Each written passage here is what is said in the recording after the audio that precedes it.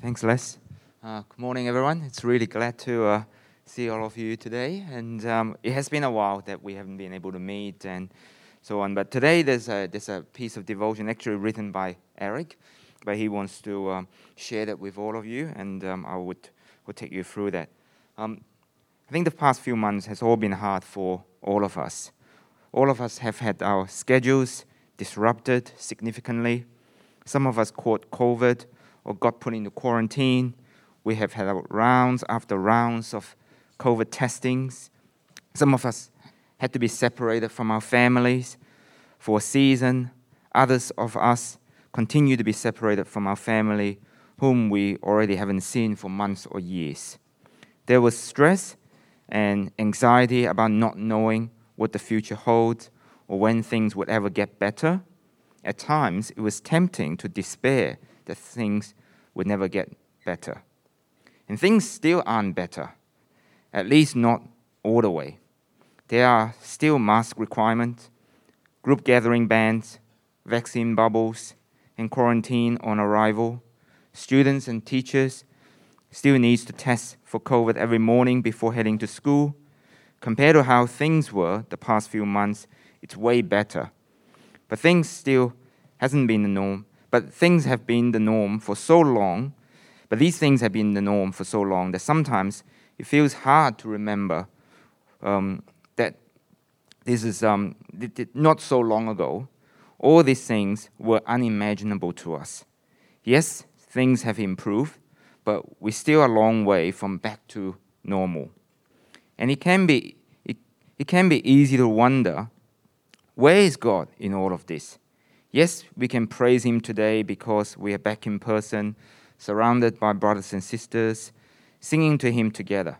But what about the past few months when we were stuck at home by ourselves? Was He there with us? And if so, what was He doing? Romans 8:28 says, "And we know that for those who love God, all things work together for good, and for those who are called according to His purpose." Do you know what that means? According to the Apostle Paul, these past few months and the past couple of years before that, in the midst of sickness and loss and isolation and testing and quarantine and confusion, God has been at work. And He hasn't just been at work in general. He has been at work for you, not to crush you or to destroy you, not to tear you down so that you are too weak to go on. God has been working for you so that you can experience good. If you love God, then everything that happens to you, even the worst things, even if they were your fault or your mistake, He's working in all of it. And He's working for your good. And that doesn't mean it's comfortable or fun in the moment. Growth rarely is. Lifting weights to get stronger leave your muscles sore. Practicing scales on piano can feel tedious and boring.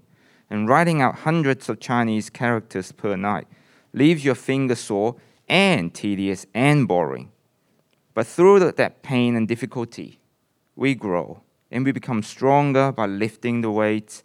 We learn how to make beautiful music as we practice our scales, and we learn to communicate through reading and writing as we practice our characters. And in the same way, God often brings about our long-term spiritual good through means that can feel painful and tedious or difficult or boring here and now. But the fact is that it's hard now doesn't mean it's not good.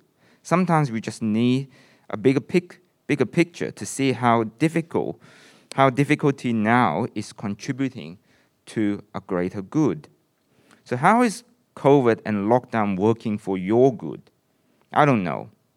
Not the answer you were hoping for, huh?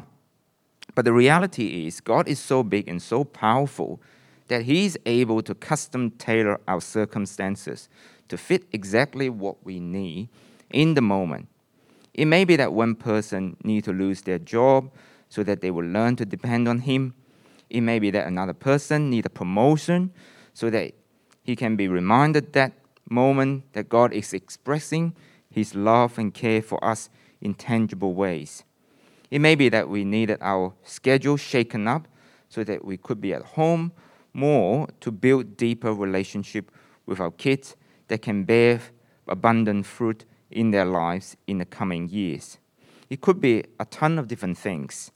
For many of us, we may not be able to see clearly how God was working for our good in this season until years from now. Some of us may not know the answer until we are with God. But His word is secure. His promises that all things He's working for our good.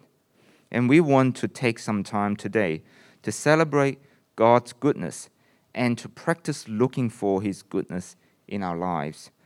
So that we are going to have a couple of minutes for you to reflect silently and think back over the past few months and the past couple of years of COVID. And as you do, reflect on God's promise to work for your good in all circumstances of your life.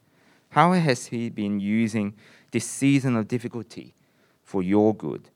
And after a couple of minutes of reflecting, maybe Les or Colin will come up and will introduce a time of open sharing. And during that time, you won't be forced to share, but if you have specific things that come to mind where you are already seeing God working for good in what you are experiencing in the past few months, then we want to invite you to come up and share with the church community, to encourage each other and to remind one another that God really is working for our good, even in this tough season.